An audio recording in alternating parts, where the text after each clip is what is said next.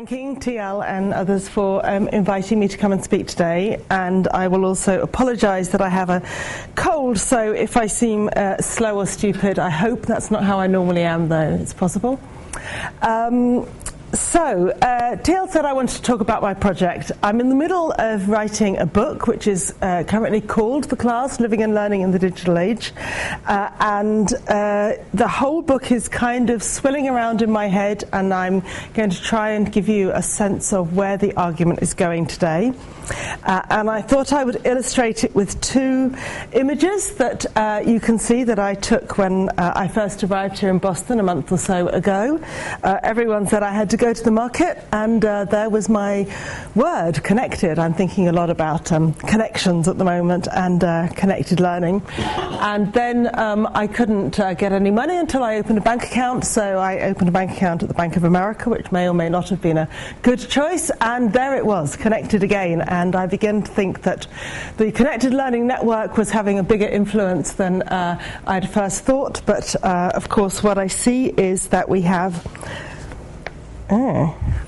now what do I do? Sorry, I was leaning on it. Okay. No? Yes, I'll try not to lean on it.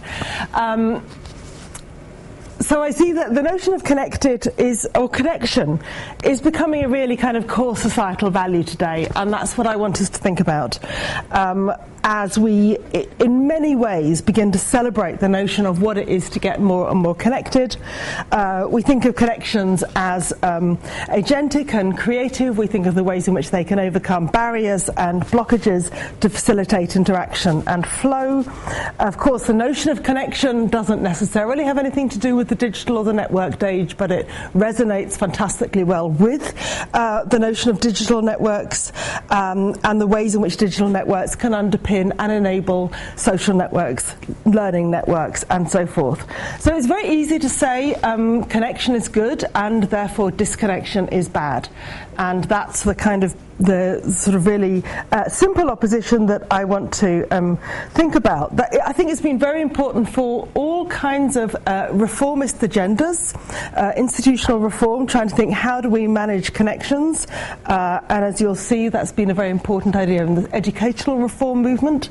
It's also been important whenever we think about children and in childhood studies, because one of the key characteristics of late modernity is the way in which children have been increasingly kind of sequestered, increasingly kind of taken out off the street, out of everyday life, away from all kinds of adult spaces that we now worry may corrupt their innocence. So in a way, children being sequestered has been a kind of indicator of civilized affluence, and there are many who are working to, as it were, reconnect children into civic or educational or social spaces. So connection for those kinds of reformists becomes a very kind of key value. But we in the third sector or in childhood studies or in academia are not thinking about connection, as it were, independently of the rest of the world. And as my two advertisements there illustrate, all kinds of government, institutional and commercial bodies are also thinking about how to kind of harness the value of connection and the appeal of connection. And I want to kind of really come back to that tension and what it means when, in the case of this project, both governments and commerce come to kind of not quite jump on the bandwagon, but kind of harness some of the beneficial values that I think in the public sector we've been associating with the notion of connection. So that you'll see that that's going to kind of run as a theme. At the same time, of course, the kind of contrary effort to protect children, and this is the other part of my work that I'm not really going to talk about, but TL just mentioned a lot of things about internet safety and child protection. That notion of kind of keeping children safe and separate is becoming fantastically strong, and as a kind of counter to the possibilities of connection. And if we ask why, then I would bring in the kind of broad framework framing that I want to use for the book overall, where I've been thinking about what Ulrich Beck calls the risk society, and how do we understand what are the kind of key features of our society in late modernity.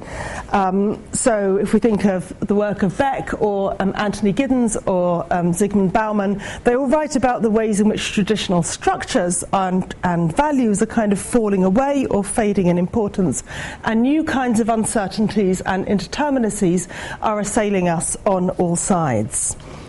So I could say more about that if it comes up, but I want to kind of hold on to this wide framework in which we feel that there are many uncertainties, anxieties, risks at the same time, and that leads us to kind of want to protect and build safety mechanisms around children. At the same time, we want to kind of connect and build new kinds of networks, and when we do that, there are, as it were, some very agentic ways of thinking about that might be quite child-led, but there are also ways in which commerce and government, as you see, don't figure very happily in my story today. And so I think there are some tensions around connection as well as around disconnection. And I'm trying to kind of complicate that opposition between connection good, disconnection bad in this talk. Nonetheless, despite that kind of big theory intro, I'm going to talk about one class of children that or one class of young people that I've been working with, which is a very kind of particular and concrete story, and try and kind of put it into that wider framework. I'm also working kind of between the risk society notion and the class. I'm working with a kind of intermediate framework, which is the one that is funding the project on the class, which is the project of connected learning. So this is actually a slide, I think this is from the Connected Learning website a little while ago, but the Connected Learning is part of the digital media learning initiative that the MacArthur Foundation is funding, and I'm sure you know about it in its various ramifications. You could see the whole MacArthur initiative as a kind of response to some of those concerns about the risk society and the falling away of certain kinds of traditional structures of both school and home and indeed community. That there are a whole set of ways in which the critique of school as somehow broken, or the home as somehow, the family as somehow broken, that you can see this initiative as looking for a way within a more indeterminate, more networked society of trying to find ways of rebuilding structures or rebuilding practices and patterns that can be enabling and freeing, given a critique of those of particularly school and family.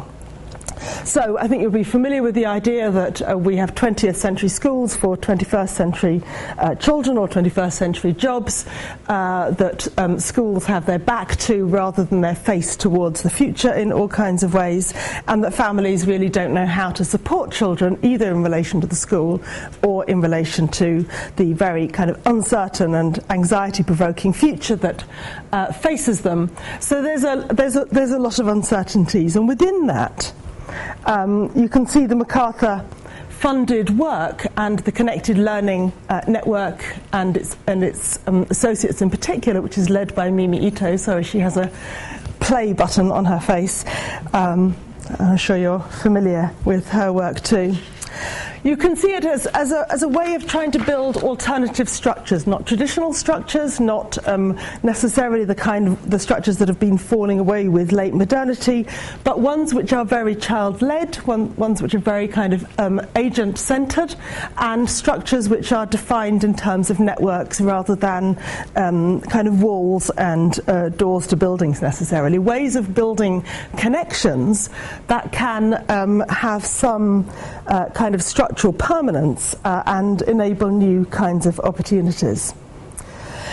So, of course, those ideas even have been within the history of radical education movements or radical reform movements for the past half century probably, but the moment seems ripe, or the potential seems great now that we have easy, ready access to digital networks even in the homes of many of the poorest children, at least in the global north, that we can begin to think about building relatively accessible, easy connections that can link home, school, interests, or link after school, in school, and community sites that can build all kinds of connections that will be child-centred and will harness and kind of maximise the benefit of what children are learning, what children know, what children are interested in as they kind of go about their daily lives.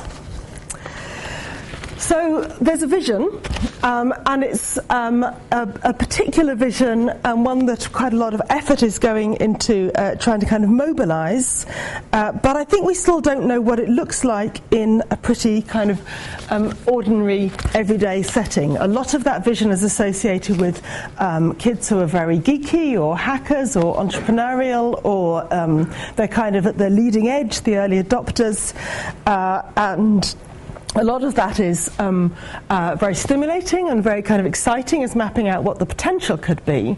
But what I'm really have always been interested in my work is, as it were, what does the ordinary look like? What does any of this look like from the perspective of the ordinary child, where I think a lot of those characterizations of the risk society and its anxieties and indeterminacies are very strong, but some of those kind of more leading edge, creative, participatory opportunities may not yet have reached. So the class is situated in, as it were, ordinary everyday life, and within the Connected Learning Network it therefore forms a kind of counterpoint to some of the debates about what could be and where could children's lives go, by trying to say, okay, well, what are the barriers, what are the commitments, what are the practices that lock them into their ordinary lives.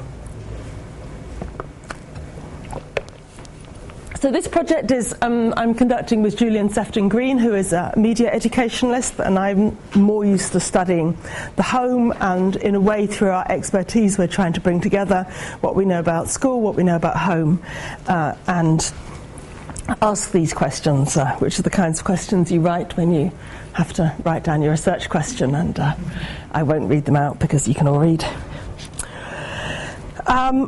So the project has been ethnographic. I'm still in debate with my friends in anthropology about whether I'm going to call it an ethnography or whether I'm going to say this is participant observation or how I'll position it. But we spent a year, just a bit over a year, in the lives of one class of children. There were 28 children, and they were aged 13 to 14, and they were aged 13 to 14, which I think is your 8th grade. And in Britain is year 9. They were that age for a particular reason. So you could say they're the Facebook age, because they can all go on Facebook now. They're the age that parents groan about the most. You only have to say to someone, I have a 13-year-old, and everyone is immediately sympathetic, unless you're a 13-year-old, of course, in which case everyone is excited by what the possibilities could be for you. So it's an age that is kind of beginning to look forward, looking for its steps of independence. In the British system, they're making some significant educational decisions. They're just beginning to look forward, and we make our decisions very early. So from the point of view of closing down options, we also close down options for kids very early. And it's sometimes called the lost year in the UK system, because they're not doing exams that count towards their future. But that made it a good year for us to study, because the teachers didn't think they were doing anything so very important that we would be getting in the way. So we could do our study.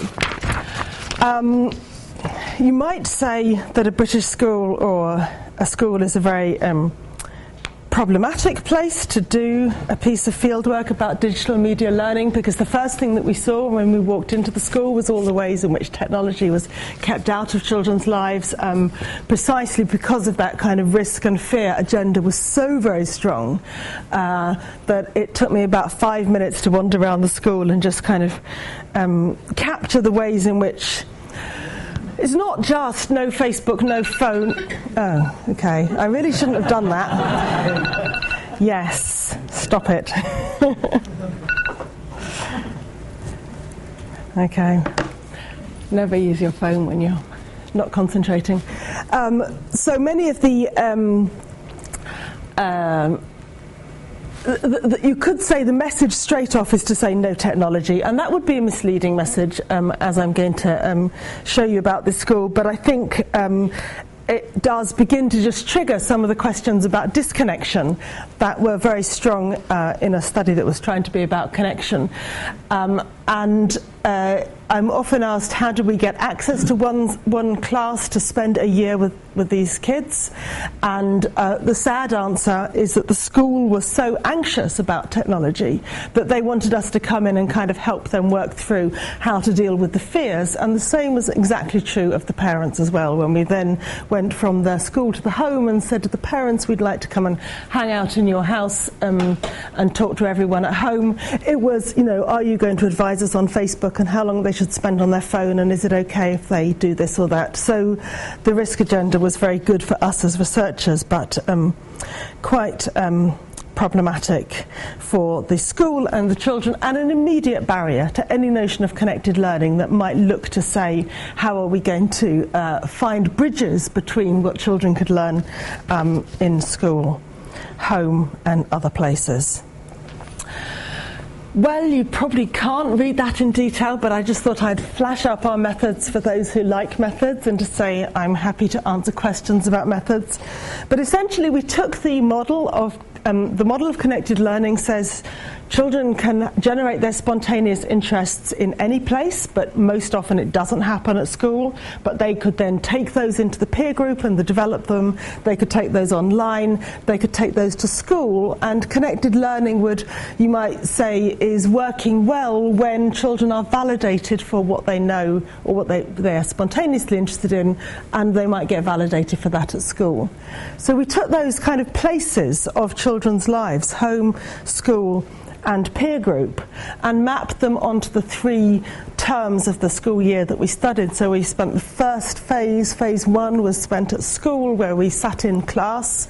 We listened to the way their classroom, we sat in a lot of classes, we hung out in the corridors, we interviewed the teachers, we interviewed the kids, we observed all kinds of different computer clubs and drama workshops and so forth. The second phase, we went home with the kids, and we talked to them at home, we talked to their parents, we watched them in the living room doing whatever they did with their siblings. We went online with them, we became their Facebook friend, we asked them to kind of show us a tour of their house, a tour of their computer, a tour of their various kind of social media profiles. And then phase 3, which was probably the most difficult, we tried to get more into the peer group. And I'm sure it doesn't help that both Julian and I are the wrong side of 50 and trying to kind of hang out with groups of 13-year-olds. But we got a fair way in kind of going with them to what one might say were interest-led events, going to football practice, or going to drama group, or going to a music group, but probably not hanging out with just the kids on their own in their social lives very much. I should just, before I get to my kind of the things I would like to present to you, say something about diversity. Here's the map, here's the school, this is where the kids live, and as is the kind of peculiar way, I don't know how typical that is here, this is a road that pretty much divides social class. So wealthier kids live here and poorer kids live there, and the fact that there's a road is indicative, but it's also typical of a school that they would try and draw as a distinctive social experiment. Please don't try to identify where this is. Okay. Where is it? It's anonymous. I'm protecting the school's identity. Brits are not allowed to stare at this map. The point I want to make is it is a deliberate policy, typical in this regard, that there would be a mix of both social class and indeed ethnicity. And I said in my blurb in advance that I'd say something about social reproduction, which I think might get a little downplayed in what I want to say. But social reproduction is one of the things that schools do very well, and one of the things that by the end of everything we had to discover about children's digital media uses was probably more exacerbated than ameliorated. It certainly yes, there wasn't much improvement. Okay. Danny Miller wrote a nice book called Tales from Facebook. I don't know if people know it, but anyway, here are my not as wittily titled Tales from Facebook, but Tales from Fieldwork, because I'm at the point where I may just be moving from... Do you talk about not being able to see the wood for the trees? Is that metaphor? Yeah. Forest for the trees. Okay, good. I'm glad some of my metaphors work. So I'm just beginning to see a path, but I shall test out on you whether you what you think of this particular path. So I want to talk about the lives of one class of 13-year-olds, of young people. And I want to think about how the young people, their parents and their teachers can see opportunities for connection at a time of anxiety and heightened risk. And I want to, what my tales are going to show you is ways in which that very fact of anxiety and risk means that people are preferring, as it were, the safe structures and retreating rather than pursuing the new pathways of connection that might be open to them. And since structures of any kind are also, as I argued at the start, kind of fading in strength and importance, especially in guaranteeing kind of clear outcomes, there's a new set of, if you like, rapidly becoming established practices or forms of support that I'm thinking about as coming in as new ways of providing certainty in an uncertain world when some traditional structures no longer can. So most obviously for young people, any simple translation from school qualifications to career for life or jobs for life no longer applies.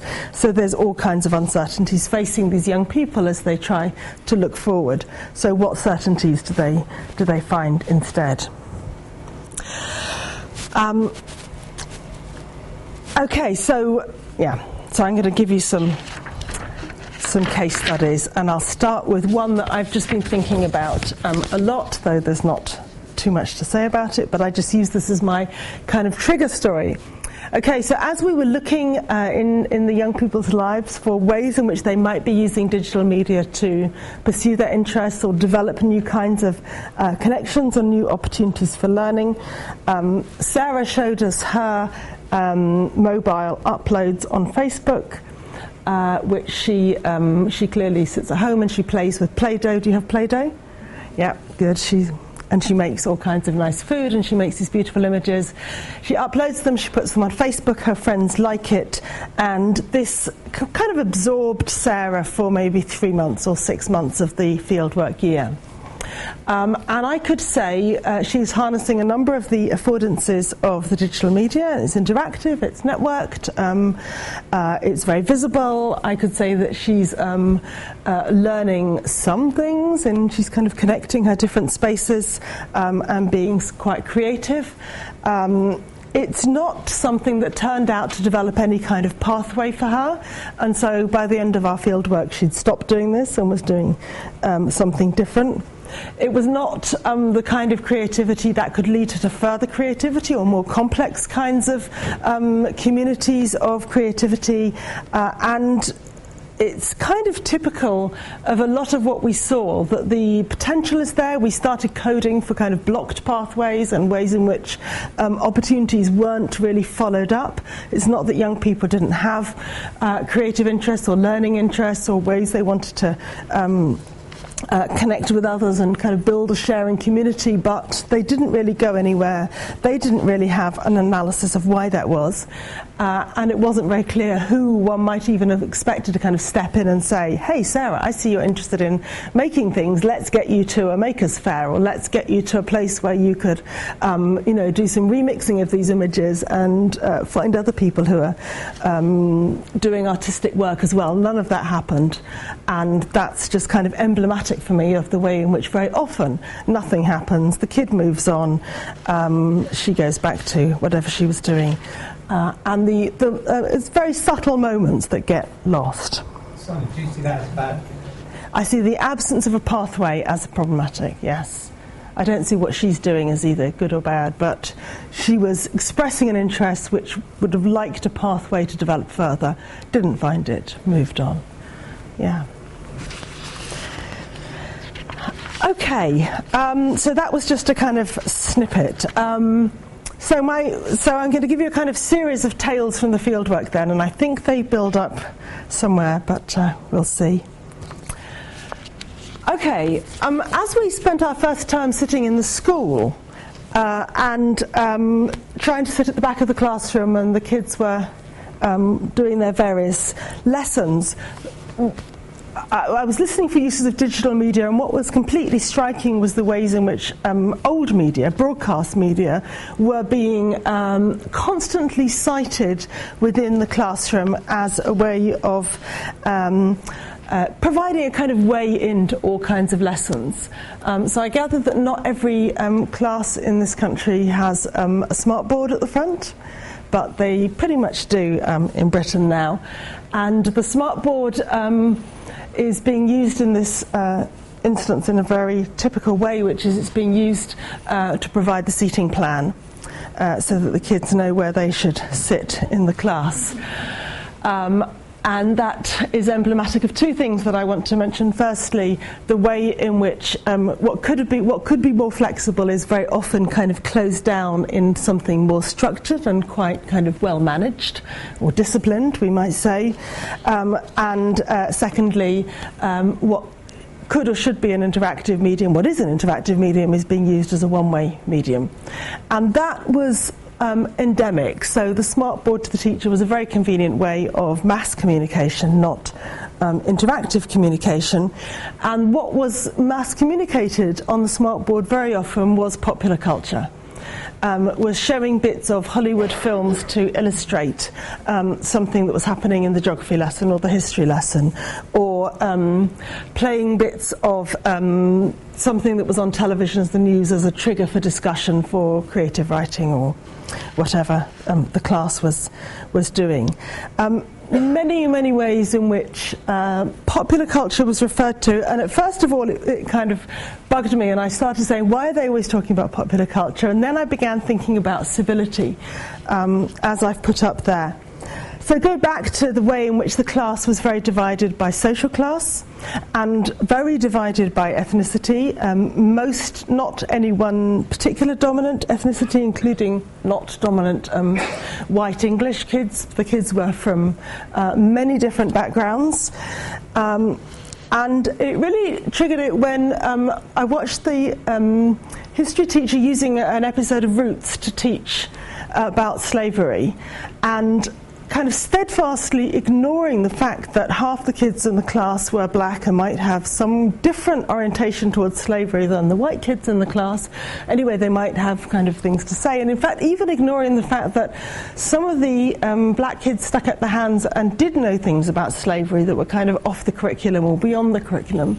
And the teacher wanting to hold on to the episode of Roots, which is a pretty old show now, to illustrate her point. And I think it was something, she wasn't being incompetent or unsettled. She was trying to kind of manage a space in which everyone was equal and everyone knew the same, and there was a kind of civil expectation of politeness and courtesy and not noticing difference, because difference is difficult and difference could be disruptive and difference could be unfair.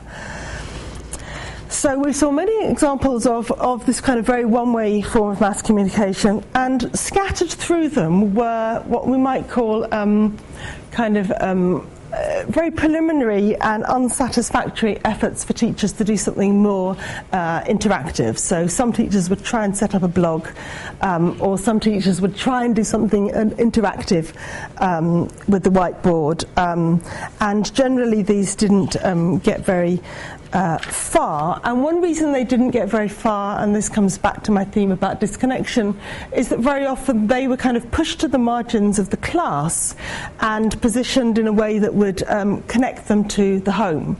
So the teacher would make a blog and put up math problems on it, and ask the kids to go on at home and kind of get into the blog and participate and post comments and so on. And it wasn't that the kids weren't interested in the idea of the teacher blogging, but they didn't want to do it at home, and they didn't want this kind of activity spreading into their home life. So, and the teacher didn't design things fantastically well anyway. So there was the seating plan is emblematic of the teacher's determination in the school to kind of manage the kids' social presence in relation to each other, so that they all had a kind of equal chance to study. And one of the things we did was we then mapped the social network within the class, which I will show you. And what the social network immediately showed, not to you but to me, was the reproduction of gender, class and ethnicity. So it was done as a whole class network, as you can imagine, and we asked the kids questions like, here's all the other kids in the class, who do you hang out with after school, who do you ask for homework help from, who would you turn if you had a problem, who do you chat with online, those kinds of questions. And this is the network that resulted, taking into account all of those questions. And what I need to tell you, apart from saying that yellow is boys and blue is girls, is that pretty much these are kind of middle class kids, and on the edges are the poorer kids, and pretty much these are white kids, though not entirely, with the kind of ethnic kids pushed a bit more to the edges. And these are the two at the top who are the gifted and talented kids, who are kind of out there, and they get a bit disconnected from the network when you look at just who do you hang out with, but they get very heavily connected when you look at who do you ask for homework help from, because that's when those girls come into their own. These are some rather kind of isolated girls, this one especially, who's the one who bullies and gets bullied. And these ones don't speak terribly good English. So there's a lot I could say about the patterns, but what I really want to say is that kind of underneath a discourse of using popular culture as a way of saying we all share something, we all have a kind of common knowledge, and we're all kind of equal in this language of the classroom, which can be a democratic space. Underneath it, there was the kind of quiet, through the friendship groups and through the social patterns of the kids, there was a kind of reversion to, or hanging out with, a kind of class ethnic patterning that kind of reproduces itself.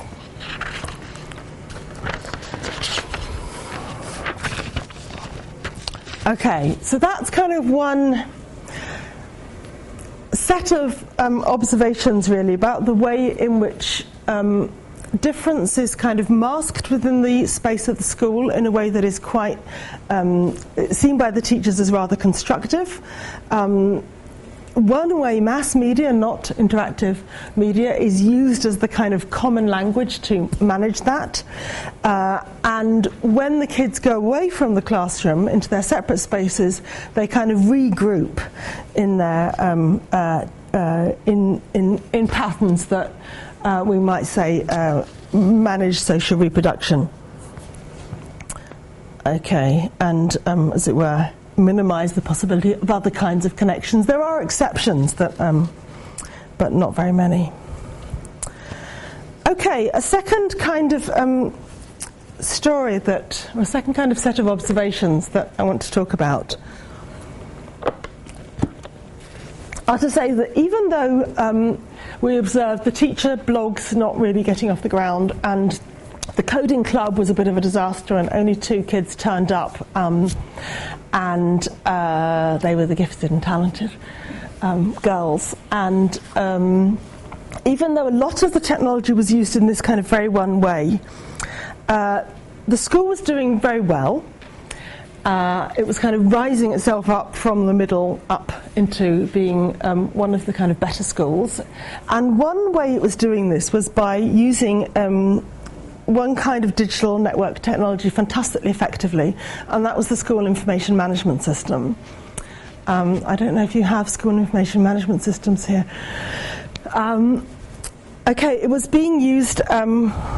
So the school suddenly showed itself to be very competent, and this again, just like talking about Hollywood films in the middle of maths or history, was quite striking. So too was the way in which they talked about a kind of routine data collection of the children, of the pupils' behaviour and attainment that was being constantly entered into a system of observation and, you might want to say, surveillance. So in every class the teacher would have her or his computer, and through the conduct of the class perhaps 1 or 2 observations might be made of every child, every student. You're doing well, you're doing badly, you're behaving badly, you've got a good grade, you answer the question well or not. I've put up an example of one boy who was not so very good, and all his badness was recorded. So at the end of every day, perhaps each child would have gathered, I don't know, between 2 and 10 data points, and these were kind of being encoded by the teacher in every class through each class, and they would be called out at the start and the end of each day by the teacher in the homeroom. Is that the right language? In the tutor room. And they would be kind of called out, and there was a lot of, you can see the school was covered in a lot of kind of exhortations about how to behave, and it was also covered in a lot of kind of exhortations about what levels to reach, what standards of attainment to reach, and there was a kind of running coding of this going on. So it went into the system, and the system, and this dovetailed with what we have a national curriculum which specifies what levels of attainment children are meant to attain in everything, and it dovetailed with the kind of discourse which really was very strongly defining of the interaction between the teacher and the students. So here's a bit of, as it were, discourse which is the start of a music lesson.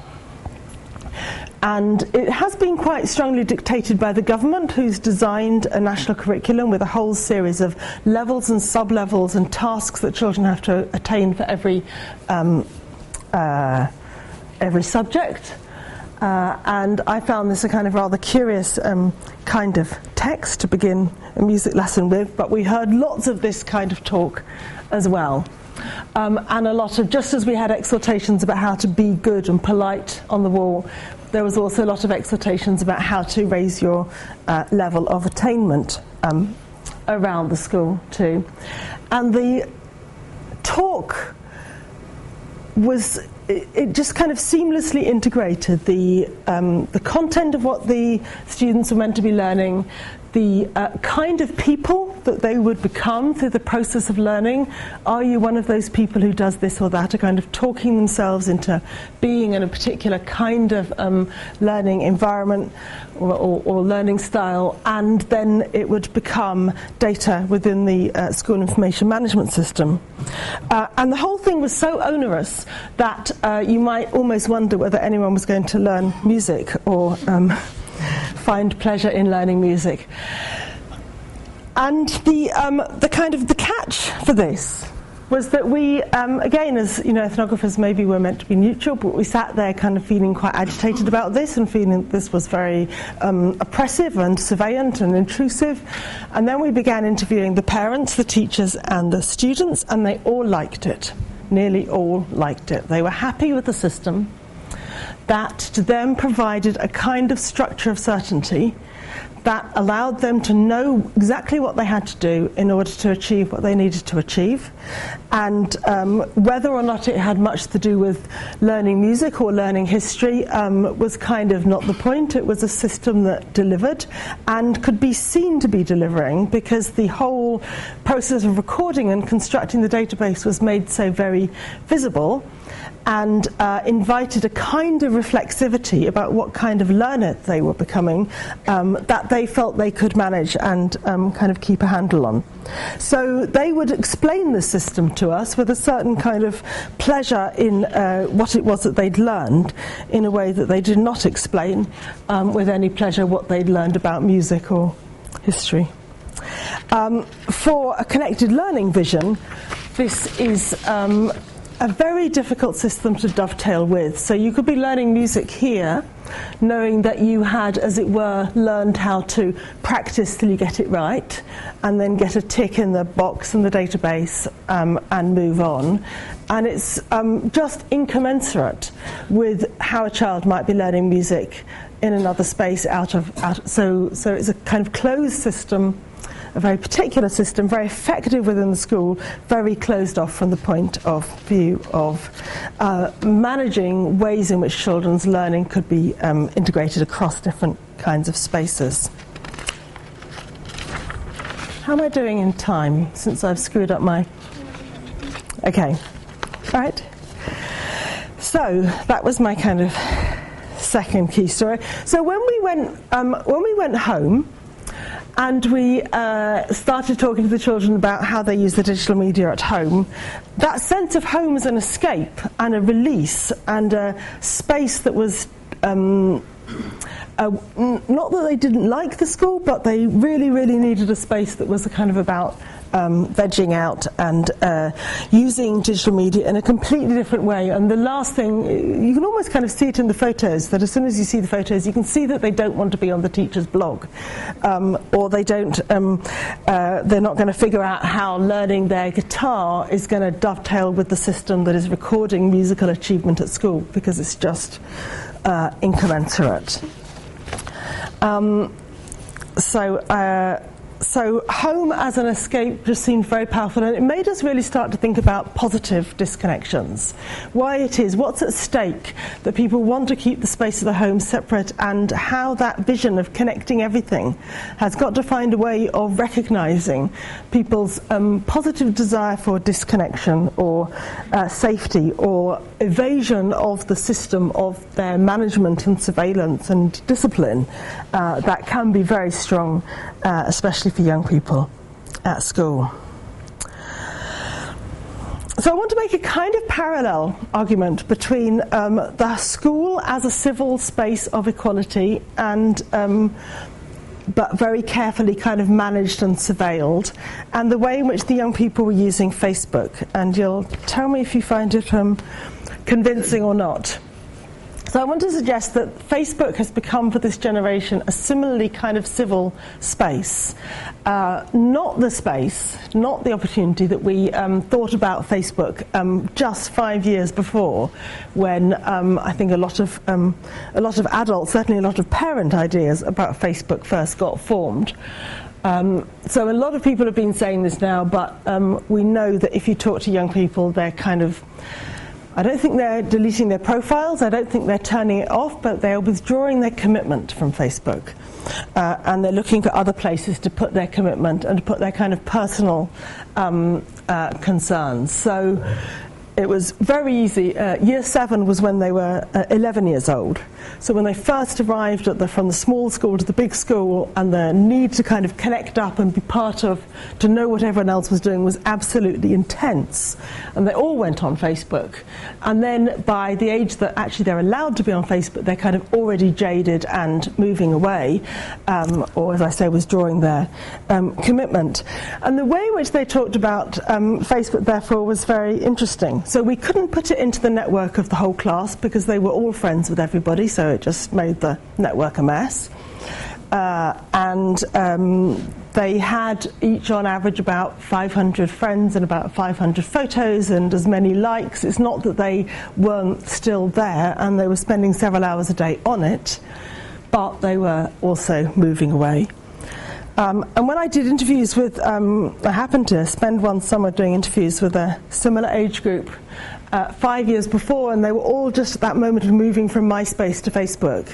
And they were all talking about MySpace as had allowed them to express their individuality and tailor their background and so on, but Facebook seemed adult, and its kind of clean black and white layout seemed very kind of mature. Now it seems very standardized to them. And it seems very standardized and very constraining in ways that they messed with a little bit, so they'd kind of say, they'd name their friends as family and so on, and a few of them were messing with their names, though not very many. So there was a bit of messing with the interface, but essentially they were kind of accepting it as the place where everyone was, and by and large where you would be rather courteous. And we looked through how they interacted, and they were not commenting intensively and expressing themselves creatively, and they were not getting into big arguments very much, though the teachers got quite enough of those arguments to have to deal with, and quite enough kind of anxiety. So actually, it seemed to me a bit like the classroom, where popular culture was the kind of the common language, and here you see that it is too, where people were rather polite to each other, and they were just kind of keeping the door open to know what might be happening, where the action might be. They don't want to miss anything, but they're not a bit like the way in which when they leave that classroom of politeness and civility, they can then go away into their spaces that are more particular or more defined perhaps by gender or ethnicity, and pursue different kinds of cultures. So the parental anxiety about Facebook, apart from how much time they were spending on it, seemed to be really beginning to miss the point, because basically they were saying, hi, happy birthday, how are you doing? Have you done the homework yet? And that was pretty much it. So of course they were, just as when they get out of the classroom and this kind of highly controlled, standardized space, they were looking for other ways, and they collapsed the home. Similarly, when they got away from that very standardized space of Facebook where everyone was on, again, they're looking for other places. And I know a number of us have spent a little while asking and being asked, well, are they all going to one other place? And I think it's kind of becoming clear that they're not. They're going to many places, and that is precisely the point. They are not all going to the one place, because actually young people are not any more homogenous than adults are homogenous, and we aren't all going to go to the same place when we leave this room. And why on earth do we imagine that young people are going to? I don't know. So this is just one girl talking about Tumblr, which was one of those kind of fantastic moments at the end of an interview when I thought I'd nearly done, and I just suddenly said, I don't know, people are talking about Tumblr, tell me about it. And she just suddenly, in this impassioned moment, said that, it's just my space. I love the way she said that. It's like, my space. Poor old MySpace, never mind. she spends hours here. She has thousands of pictures. She edits enormously. She talks about it in terms of her kind of identity. She goes back through her pictures and she reflects upon how she's changing as a kind of reflexive space for her. But only a very few of them, and the stats back this up, only a very few are using this. Others are on Twitter, others are on Instagram, others are doing other things. The boys on the Xbox are all chatting together. It's fantastically diverse, and kind of that's the point. It's getting away from that standardized moment. So it won't surprise you then if I tell you my last tale from fieldwork. What happened when the school tried to do the thing that looked to me the most like a moment of connected learning. When they so the World Challenge, I gather, really is a world challenge, or at least it's a challenge in many countries in the global north, where organised on an international level, children are mobilised within schools to raise money through charity work or through some kind of fundraising work, and then they get to go to a developing country and travel and do something charitable. And it's a big commercial or a big organisational enterprise, and the school signed up for this, and the idea was that it would be, there would be this website, it would be digital, you would talk to people from all around the world, you would get a sense of where in the world you were going to, you would fundraise and record your achievements in fundraising a bit like the levels on the website, and to cut a very long story short, a rather select group of young people, and quite often in the fieldwork it turned out to be a rather select group of young people from the school, from the class, were selected to enter this challenge and to raise the funds. They had to raise about $3,000 each over the year, which was a big deal. It's a lot for a 13-year-old to raise, £2,000. And it was meant to be organised through layers of digital connections, from email and intranet at the class level or at the school level to the global website. And as I said, to cut a long story short, almost none of the digital side of it worked, and almost every other side of it worked. And it was a very nice year in which they went out and they helped old ladies put their food in bags in supermarkets, and they washed their neighbours' cars, and they babysat their neighbours' kids, and they raised the money, and they met face to face frequently, and they talked to each other, and they shared the pleasure of the process together, and they met with the teacher face to face, and they enjoyed the occasions, and there was a lot of laughter and a lot of joke, and they had cake sales in the school, and everyone saw them doing all the face-to-face stuff was a pleasure, and there was lots of it. And the digital stuff really barely worked until the very last moment when they went to, happened to be Malaysia, they went there and then they put all the photos on Facebook when they got home, and that was the kind of the digital moment. So connection, yes, digital, no, and the reasons were all about the need for a kind of rational disconnection. The teacher couldn't organise the process on Facebook because she didn't want them to be able to access her Facebook. And in fact, the kids did a bit of organising on Facebook, but they didn't tell the teacher because they didn't want her on their Facebook. No one could ever remember the password for the Global Challenge site, so no one ever went on that because passwords are... There were lots of kinds of disconnects that you could understand why it was that they... connection, yes, but in terms of the digital, the connections are too tight, too close. People need those separations, and there was a lot at stake in keeping those spaces, those digital spaces, separate. So this is my last slide, which is to say, I don't know if people know that my project is named after this lovely French film. Does anyone know the film?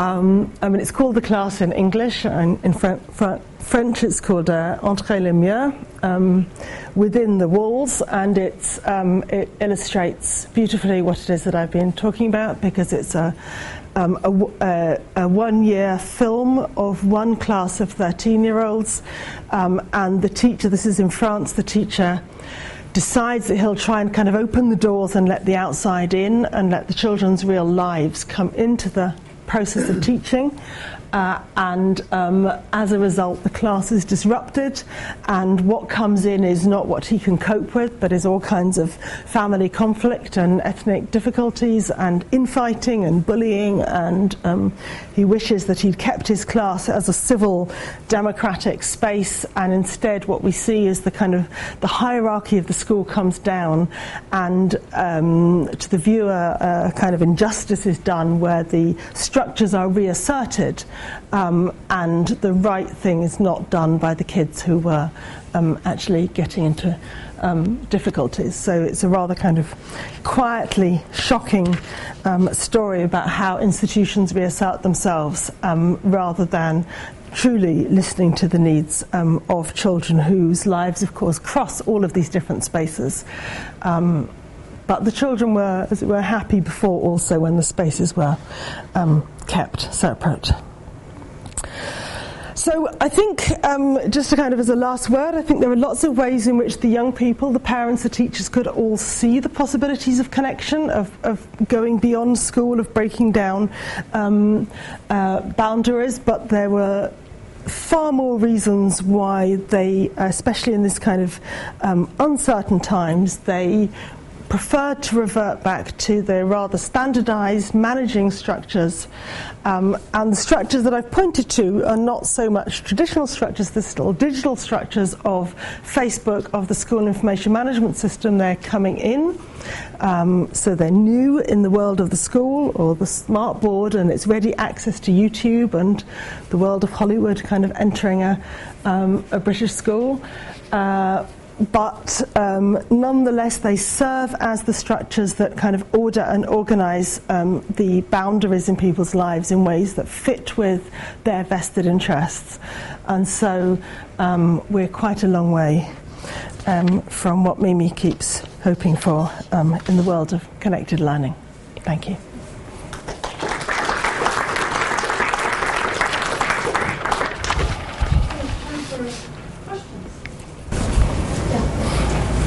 Thanks so much for your talk. I want to go back to where you're talking about Sarah, who made the beautiful Play-Doh food, which I right. loved. And I thought it was really interesting to see that there were opportunities she could have taken, but she didn't follow up on them. But I was wondering about sort of like in the long view, when like maybe now she's not taking a sculpture class or something, but maybe in college she will pick that up again or something like that. So. Is this something that you consider, and also, or is there like any research that you've seen that's really looking at how these practices, what kids are doing, will later manifest themselves in their life, and especially related to like digital play or digital making? That's a good question. I suppose there are two kinds of studies that try to get at that, and one is to say we see what young people are interested in now, where might it get them? And the other is to say we see how people became kind of creative. What were the steps they took to get there? So if you do the retrospective study, then you could take your present day creative and say, yes, I can see that the Play-Doh thing didn't go anywhere when she was 13, but then she took up sculpture when she went to university, and it was all part of a narrative. But from looked at prospectively, we can also see that very many start something and very few follow it on. And I suppose one of the hopes of connected learning is that it won't just be social reproduction, but that some who don't have those opportunities might gain those opportunities, because let's imagine that the school knew that she was doing this and kind of saw that there was a possibility to develop, she could have brought some of the work or shown some of the work in the art class and found others who were doing something creative, and the school could have provided could have scaffolded that, could have provided a path and didn't. So in fact she's going to go off and be a scientist, which is no bad thing, of course, but so I think when you look at all those surveys about how many are doing remixing or hacking or going to maker groups, fairs, or it's just tiny, and that's why I think the blocked pathways are much more significant than the ones for whom it comes right. Right, thanks very much for the talk. I have one quick clarifying question and then a real question. The clarifying question was, when you talked about the statistics that are being assembled, which was to me mind-boggling, you talked about it being called out at the end of the day. Was that in some sort of group setting or to individuals? It was to the class. So the end of the class, end of the day, the teacher, and maybe it was this kind of number, might say, you were bad in science, and where were you in music, but you did a really great piece of homework. And the making visible of it I just found kind of extraordinary, and that's why I thought the kids would have hated it, but they liked it because they knew where they were, and it diffused the emotion, oddly, because it became calm. Yeah, okay, so you are rubbish at maths and you are late and you did do a good bit of homework. Why would we get upset about hearing it? Okay, That's kind of interesting. That what I would call fascistic aside. One thing that really struck me listening, so I came up through the comprehensive school system, and I made the assumption this was a comprehensive school based on.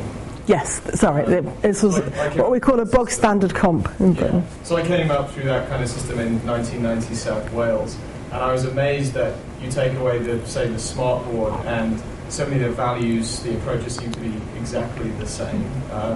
And thinking about things like attitudes to difference and tolerance of surveillance, my gut reaction was, wow, that feels so British to me, having been over here for a year and a bit. I wondered, I know this is slightly outside of the scope of what we're trying to do, but I wondered if you had any reflections on the cultural context and whether you've looked at studies in other countries that have sort of spoken to that. Well, people here have experience of more education systems than I possibly can, so others might want to pitch in. But a few things. So when I gave this talk in Denmark, and Denmark is very proud of its the freedom it gives to the teachers and the lack of kind of surveillance structures and top-down hierarchies that it operates within the school, and the emphasis it has on creativity. So they were kind of more horrified, but it was kind of interesting seeing how they manage that. So they manage it partly by much smaller schools, so it takes a lot of investment and a lot of kind of resources to manage a more informal and a more flexible system, and the British secondary school has got quite large, which is strongly about resources.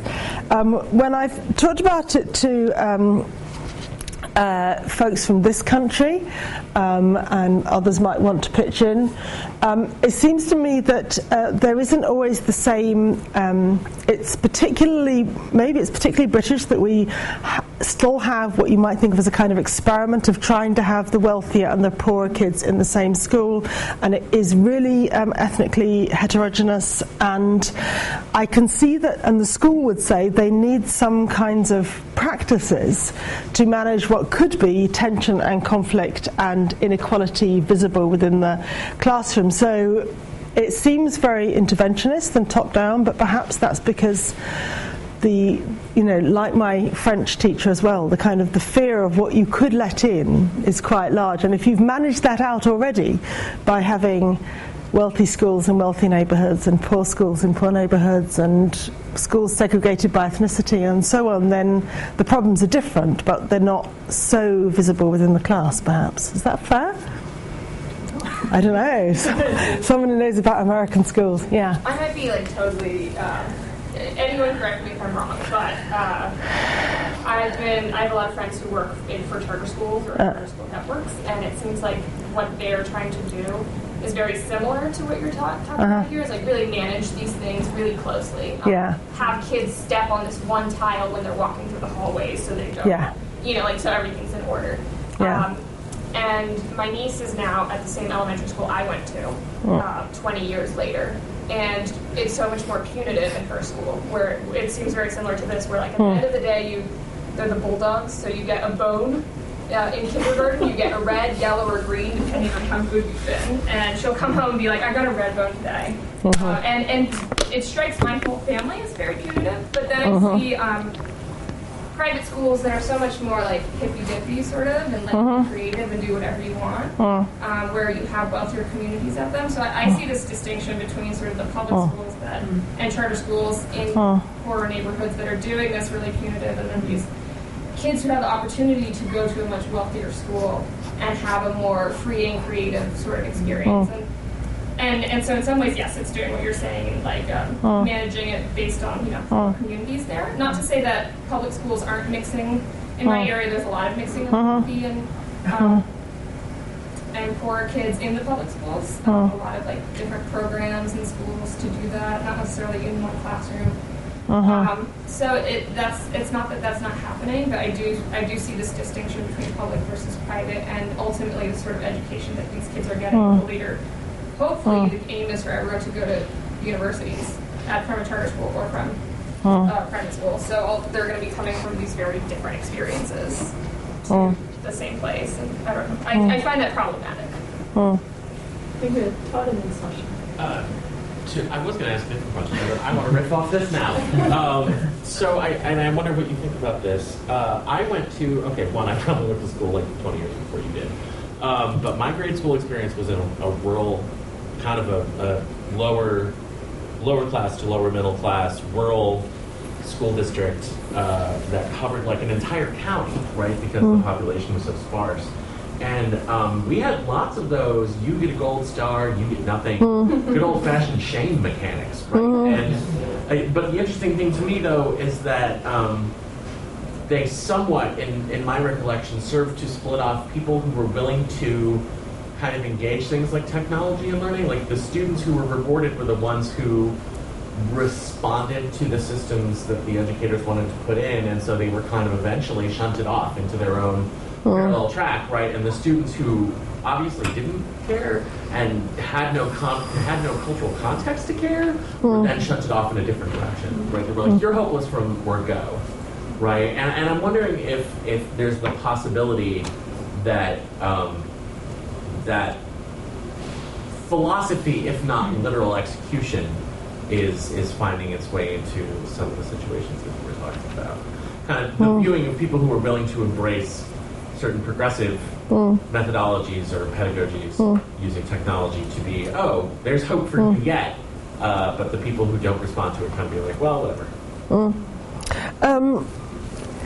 Well, in a way, of course, the ambition of most people actually probably bringing technologies into school, or many bringing technologies into school, is to do exactly the opposite, which is to try to find a way of motivating and enhancing the skills of the ones who are otherwise disaffected by a kind of traditional book learning, hierarchical model of teaching. So it's meant to be the opposite of anything, either a kind of equal opportunity to join in the opportunities of the digital age, or particularly those who are otherwise disaffected. But yes, so for example, when I asked the teacher why 4 of our class were the ones who were in the global challenge, and there'd been a very kind of public competition to get into it, and they happened to be very middle class kids who got into that challenge, and I tried to get her to reflect on it, and she said, well, it was a fair process, and everyone had a chance, and they wrote good things, and she just wouldn't see that what she'd done was give an advantage to the already advantaged and done something that reproduced. So it was very hard to, they had a lot of kind of ways of talking around that discourse of fairness, which meant treating everybody the same, and if everyone's treated the same and those who are already advantaged do better at that game, then that wasn't the teacher's problem. And it's, in fairness to them, society does expect schools to put right a huge number of ills that really begin outside the school gates, and the classroom's also got to teach maths and history and science and music and so on. So there's a big burden on the teachers, and they're trying to push that back and trying to say, well, in my classroom I run a fair space in which everyone has the same kind of chance. And that's what a lot of that talk and a lot of that management of the classroom space is about. It's about very kind of performative display of fairness. Yeah, it seems like the idea of democracy then turns into meritocracy, right? Which is kind of a false way of equalizing, right? It's just like, well, what you produce is what matters, which kind of sounds like what you had just said with the they wrote the best essays or something like that. Right. What you produce is what matters, but of course people who have massive advantages are going to have more tools with which to produce better stuff in the first place. Yeah. Thank you.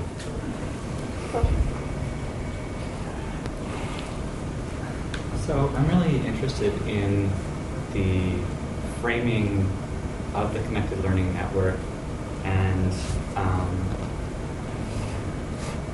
last year at the DML conference I organized a track at DML about youth and social movements, and I brought in, to that track space a number of groups from around the country and around the world that integrate digital media literacy workshops with community organizing and critical consciousness raising. And a lot of them are working, they're working on all kinds of things. Many of them are working on gentrification and displacement. They might be working on the school-to-prison pipeline. They might be working on trying to increase funding for public education. They're working on a wide range of things that are directly affecting the lives of the young people who are part of these projects and these programs. It feels to me like there's long been a disconnect between the goal of the idea that connected learning and increased access to network ICTs would somehow get us to a place of critical consciousness and civic engagement and building sort of, I would say youth power. I don't see why anybody would think that would happen.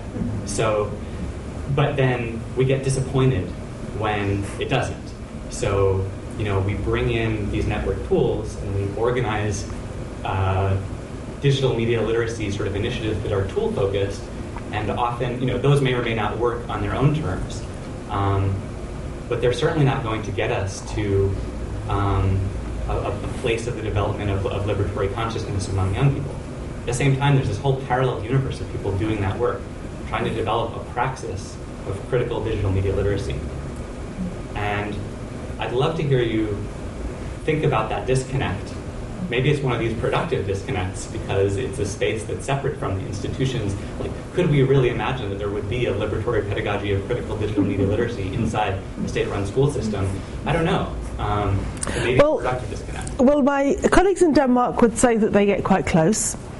And I think the ways in which they would say they get what they do in their, and I spent a month visiting a number of centres in May. What they do looks like very, very like what we do in the States or in Britain or in other places in terms of the kind of, and the scholars are all interconnected and people draw on the same kinds of theory, and so the language is very similar. You go into a kind of Danish museum setting where there's a youth project going on, it looks pretty much like the ones I saw in, Chicago or wherever. But the culture is different. And I think that's what we really struggle with in thinking about the kind of wider context. And it's what I wanted to say in just kind of waving my hands at the Risk Society and the breakdown of other kinds of structures that used to guarantee secure standard of living or a traditional set of norms and values that you could rely upon, or a perception of career progression, those things. So I think the result is a kind of huge anxiety. So I don't think it's that young people couldn't benefit when they're in the setting, but the translation to the rest of their lives, when there are so many things to worry about, and they are just beginning to worry, but their parents are really worrying for them. That's the disconnect that's very very hard to imagine. So I think in the connected learning vision, and many who work in the field of youth work, the hope is, or the belief is, that young people are genuinely civically interested, and they are truly motivated by opportunities for various kinds of efficacy and engagement, and they have kind of pretty decent values, and they know when someone's hurt or when something's unfair or when something's wrong, and they want to put it right. I mean, I think there is a huge belief that that's how young people are, and then they turn into jaded, cynical adults who just try to kind of look out for number one. But there is that moment when it could be otherwise, and that's why lots of people want to work with youth. But what I'm trying to do in kind of portraying the just 28 children's lives, portray it in the round, is see how those other spaces in their lives, when they're not in the literacy class, or they're not in the civic centre, or they're not in the creative museum opportunity, but they're somewhere else, how that is constraining and pressurizing and undermining. So there isn't any kind of translation, and I think it's also very undermining. If you do find one of those settings and you feel that you've been empowered and you've created something, and then nobody knows about it at school, or no one is going to care and understand about it at home, it just doesn't connect, then that is worse than neutral. It's positively undermining, and that's why the connected vision, if it could work, would be right. It would say kids need validation as they, in who they are as they go to these different spaces, but they don't get it. And not because they're surrounded by ill-intentioned, hostile, horrible parents and teachers, but these teachers were putting in a lot of effort to delivering a rather kind of onerous and highly specified national curriculum with such a level of top-down instruction upon them that there was just no space for them to even ask, do you study music out of school, or do you go to clubs and do you make things with technology? Has anyone touched a computer before I teach you how to use the computer? They just didn't have the headspace to do that. Were there any moments where there were students who were involved in some kind of social mobilization outside of the school context? Well, one, I guess, did you find any of that? And two, did any of that come into the space of the school? Well, this is where I get cautious about 28 kids. So on the level of the school, yes, you could see some. And I know that what surveys will say is perhaps, let's estimate, between 2 and 10% of the cohort is in some way kind of civically engaged or creatively engaged, but it happened in our class, not really, and I think that's partly about being 13 as well. So, for example, we had a couple of kids who, one I can think of, who was very active in his Turkish diasporic community, where he was learning an instrument and playing in a kind of community setting, and it was valued, and he got a lot of support for that, and you could see that he would might become more kind of engaged in that community. And it was just so striking to me that when he got to the music class at school, nobody knew he could play an instrument that no one had even heard of or knew how to pronounce. And he acted the clown. And he acted the clown, of course, because he felt he wasn't serious at school. And he was serious in this other place. and they just thought, how nice to have a class clown, and laughed. So there were a lot, when I come back to the cupcakes, in a way, was a less sad example, but there were a number that were kind of the blocking of what could be constructive connections were, sometimes quite sad. I have a question about I think it was your inside the class slide that made me think of it when you were showing the networks. And it looked to me, and we've talked a little bit about how you saw some differences or could explain some of the uses of possibilities for connection by class differences or some cultural differences. But it looked to me like the boys in the class were sort of in the center of the network. And so I wonder if you could just make some observations about how gender comes into it was, in a way, it was a little unfortunate that the class was 2/3 boys, 1/3 girls, and that was partly why. But one of the things, we asked them all to do their ego networks as well, and to talk about their different kinds of friendship groups. And I think one of the things that was striking was how easy it was for the boys to kind of take that visible central space, because their, not a stereotype, but their kind of conception of friendship was around football and around computer games and having lots of friends who were kind of loosely in the group.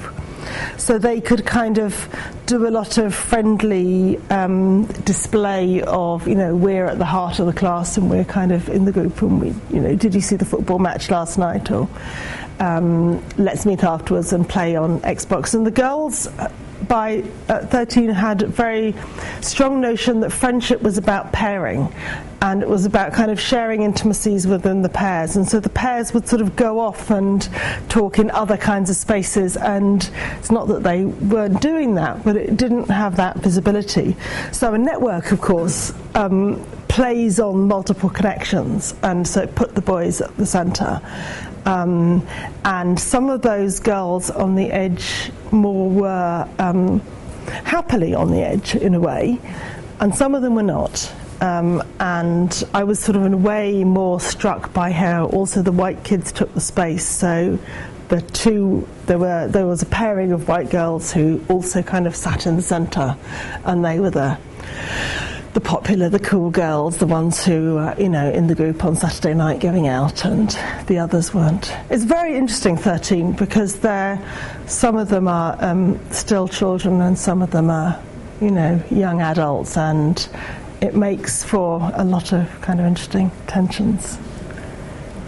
Yeah. I just wanted to continue on your question. I wanted to hear your thoughts. Is it beneficial to have a classroom setup where 2/3 are boys and 2/3? 1/3 is girls. Yeah. Or would it be better to be more like equal?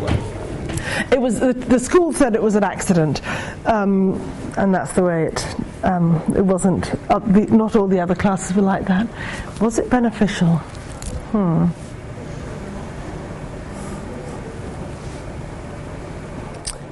I think it was important that there was such a lot of diversity that no one group dominated. So there wasn't a lot of kind of machismo of being loud young men together. They took their masculinity in very different ways, if you like, and were kind of becoming very different kinds of young men. So I don't know. I mean, the research would say maybe the girls are kind of pushed to the edge in science, but actually I didn't see that. So what kind of things are you thinking of? What difference do you think it might make? In the real world, it's more like 50-50, so classrooms should perhaps resemble that. Yeah, well, yes. Yeah, well, the school was, so it was just I don't know, too many boys born that year or something. Yeah. So you talked a lot about the opposition between the classroom and the home, but I wonder if you thought at all about sort of in-between spaces between schoolwork and play, like extracurricular activities or clubs. I mean, you mentioned music class, but that seems like still like a class. What about clubs? Is there any sort of creative, self-directed work that's going on there. I understand probably in these contexts there's probably like a teacher who's an advisor, but those sorts of spaces. Yes.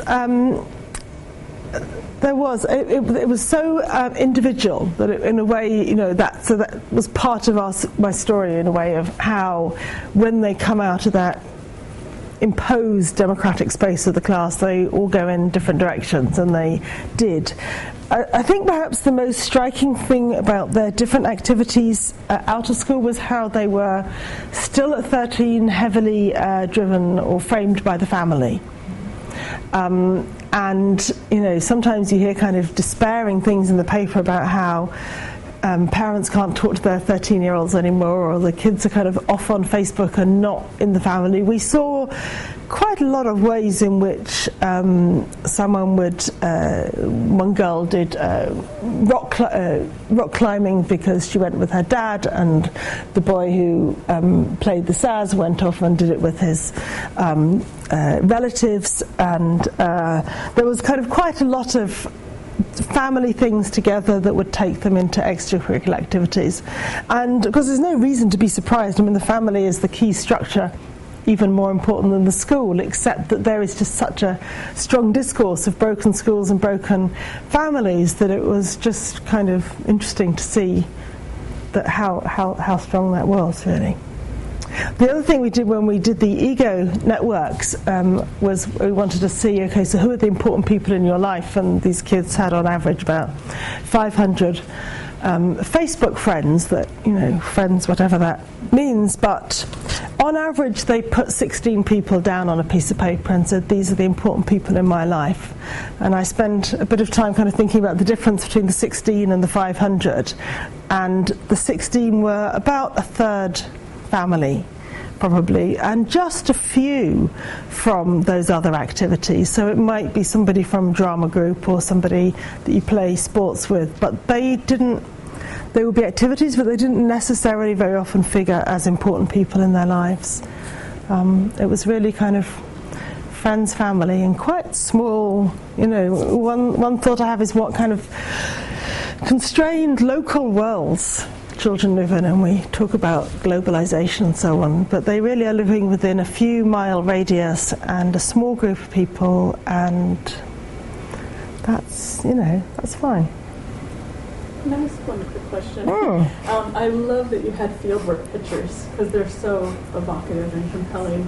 So thinking about how some of them were so much about kind of what we do here, what we don't bring into the class. Did you find many instances where the school as an institution was trying to reach into that disconnected space and promote certain forms of behavior, civility? Was it ever trying to, forgive the word, colonize into that space, or did it really not see that it's, the online social media world was not its domain to be engaged with in that regard? I think this is something that the education community is completely torn about, and I can see schools taking really different approaches, though there are relatively few, I think at least in Britain, who will permit Facebook and phones and so on in schools. There are plenty where they enter the school anyway, because the school doesn't have very much control, and the kids do it under the desk and find their ways around in the computer room and so on. And the school was quite good at keeping that out, but it was good at keeping it out partly out of a kind of fear mentality. I'll go back to the fear thing that was quite strong. So I don't actually know how often you might expect the police to visit a school, but they would be called once a week or so to deal with something that was going on Facebook, or some kind of bullying on phones, or it was also a visible presence. And I'm thinking a lot about how the structures of authority are being made visible. So what goes on Facebook might seem completely invisible to the school, but it bubbles up occasionally. You see somebody in uniform walking across the playground and a child hauled out of class, and so for the teachers, the the kind of anxieties about social media were so much stronger than the learning possibilities. But other schools are doing it differently, but there's a lot of worry about this. Yeah. Jim. I'm impressed with this concept of a school information management system. It sounds. I'm curious where it's come from. Who enters the data? Who enters the information? Yeah. The school manages it. How it circulates it. What is it about? So that's one part of my question. The other part of my question is. Having been a couple of years junior high school teacher and knowing this age group, which is a really strange group age to sort of study for, trying to figure out. I'm just curious why you chose this. I guess I heard it was simply you had an opportunity that you took advantage of. Normally, studying this age might offer some unique opportunities to look at the social, because this is an age where social formation is really critical. I think sometimes much more so, at least from my experience in a city school in New York City, than intellectual formation. So is that the reason you chose that age group, or was it just... Yeah, sorry, no, it was chosen very deliberately. My point about them being the kind of the lost year is, I think that unanticipated by us made it easier to get access to them, because they weren't they hadn't entered the exam process that was going to take them through to the end of school. So that helped us. But no, we chose them deliberately because they just seemed to epitomise that tension between being still kind of embedded at home and being independent, and because all the tensions about how they would define their interests and their motivations and their spaces where they wanted to be with particular people or particular groups, all those freedoms would be kind of most contested both with parents and with schools. So yes, they were the troublesome year, if you like. And it was only tongue-in-cheek that we said they were also the year that they were on Facebook, because as we saw, they were already past that. And from the connected learning point of view, from the point of view of thinking what are their educational pathways ahead, it's before they're locked down, so it is still all to play for in a way, though it's becoming too late for some of them already. Yes, the management system. I meant to look up who owned the one in this school, and I should have done, and I haven't done it. There's a number of huge educational technology providers, and schools sign up to the contract, and this school had signed up, like many, to a contract that provided the system that managed the information and the database, and also the curriculum materials. And it's that very close tie between the curriculum materials, between what the kids are going to learn and how everything that they're going to learn is kind of pre-coded into the categories on which they will then get graded, and the kind of seamless way in which the content of the curriculum was encoded together with the behaviour management that was just so fascinating. So the screen would just show, you have learned long division, or you're doing well in trigonometry, but you were rude and late for class 5 times this week. And it's as if it's all the same kind of information, which just seemed extraordinary. So these are very expensive contracts, and that's why I put up the Bank of America at the start, really. I mean, it was to say, there is big business behind the management of a process which you can see from a school's point of view is very difficult. The trend in British education policy now is to give schools complete freedom over their curriculum and their management of everything. And I don't know, because it was 6 months since I walked out of the school, how they're managing this freedom. But I haven't seen any teachers with any spare time to manage anything. And I can see why they would want a pre-provided system that kind of takes care of, everything from, And does that information get shared with parents as well?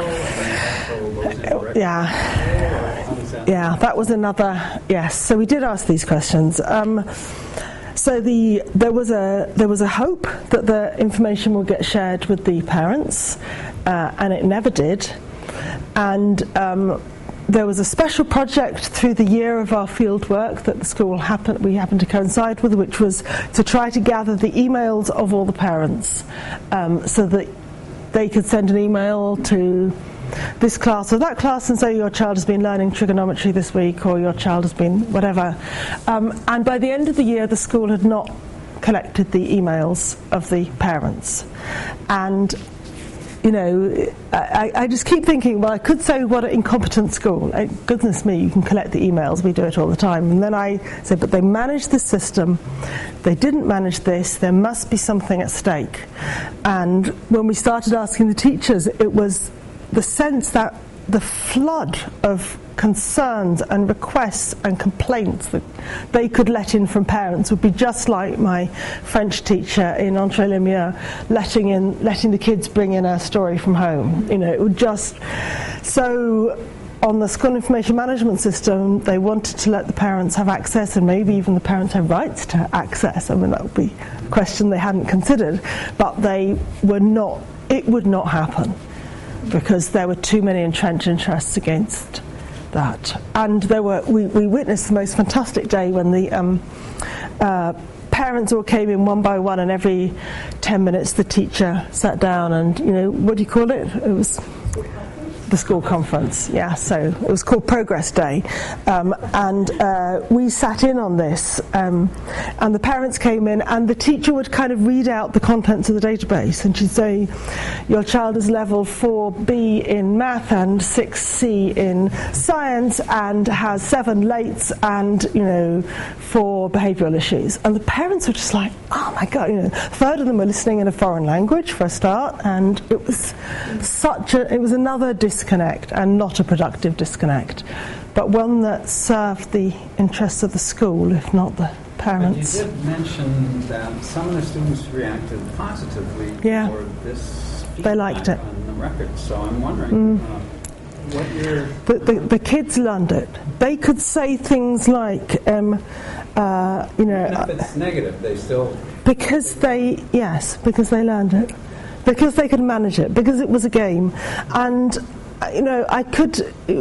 some of the extracurricular activities also come in levels. So, they could say I'm a level 54 in, whatever computer game I'm playing, and I'm a level whatever I am in science and history, and there's a very easy consonance across them that the parents didn't understand it. And it was a point of obfuscation, and it required of them, therefore, a huge trust in the school, which was delivering on results, so it wasn't inappropriate for them to trust it. But even if they didn't understand it, they felt it was somehow fair, because everything was coded on a system, and it wasn't teacher's favourite or, the kid that everyone disliked. It was somehow... The visibility of the coding seemed to them to make for fairness. I'm interested in the dichotomy. You started at the very beginnings saying you were not focusing on the geeky and entrepreneurial hacker kids. You were instead focusing on the ordinary kids. And I think there's a very fuzzy line there, of course. And sure. I'm wondering where you might draw that and how you saw the kids in your class sort of seeing the behind the curtain a little bit, maybe. I don't know the best way to put it, but sort of, kids are creative with their identities online, and they're creative with the images they're using. You had the quote about the girl who is personalizing her Tumblr profile for 5 hours. Yeah. Is there ever a point where she thought, how is this all working? What, am I... Yeah. What is this box that I'm in, and can I get out of it? I don't know. Or is that even the line to draw? And whether is it inherently more creative to kind of hack the system or not? That's a good question. In the Connected Learning Network, there's some are from media studies and some are from various social sciences, and quite a few are from education. And the ones who are from education are very keen on us being precise in how we think about learning and markers of kind of gaining expertise and efficacy. And so they're very keen that I don't conclude that because a young person is confident in what they do and gets pleasure in what they do and does it nicely, that counts as them having kind of learned something. And they kind of developed all these questions which were very thought-provoking, like what were the kind of stages in gaining expertise? Or could you see a young person kind of reflecting on what they know now that they didn't know a year ago? And what were the kind of supports and scaffolds that had got them to gain the next kind of knowledge? And at what point could they become reflexive about that, say? And on those kinds of criteria, we saw very little in relation to a lot of the kind of messing around on computers, a lot of which kind of started and stopped. A kid who started a YouTube channel and did it for a little while and then stopped, or a child who there were various experiments where they make kind of funny videos and upload them and, you know, mess with how they appear, or by contrast with the way in which some of them were very kind of serious in sports or in music and were progressing and could have those conversations with us about how they'd learned and how they'd improved at soccer or rock climbing or whatever. So within the ways in which a 13-year-old is able to express learning and progression, they could do it in other areas much more than they could do it in relation to anything digital. And that's why I sort of felt like it was messing around but not geeking out, to use Mimi's terms. Do they feel like they're good with technology? Like, do they all feel confident with it? Yeah, absolutely. Final quick question. I have first of all, thank you for your sharing, and I have a quite practical question. That what should the schools do next? Should they take some measures according to your findings, or they just let the water flow, let the students organize by themselves? Well, yeah. I have in a way so many answers to that question, but it wasn't a project designed to produce recommendations in that way, and I would I suppose the overwhelming thing that maybe anyone thinks, having spent a year with a small number of young people, and we spent a lot of time with them, is that it's kind of sad that we came to know a lot about them that their teachers don't know. We came to know things about them that their parents don't know, but I sort of felt that that was appropriate because we were in a different position. And I didn't feel that everything we knew the parents should know. You know, the young people need privacy. But we learned a lot of things about them that their teachers, if they'd known, they could have thought of different examples in class that recognised that knowledge. They could have found some synergies between out of school and in school learning that would not have been fantastically difficult for them to manage. It's like they didn't even think to ask. And the image that was always in my mind, you know, the teachers would say things to us like, "You're going to go home with them," as if we were going to go to Mars or something, you know, or we were going to enter a morass of chaos, and home was a place of somehow chaotic emotional misbehaviour and time wasting. And home wasn't like that, and outside wasn't like that, and I don't know why. And similarly, in a way, the parents would say, "So what goes on at school?" As if, you know, that was a weird and bizarre place too. And so you can see the impetus for connecting things up. They shouldn't be quite so foreign and quite so weird to each other. And not that the kids want the teachers to come home and have a look at them. All right, let's all thank again, Sandy. Thank you for great questions. I'm going to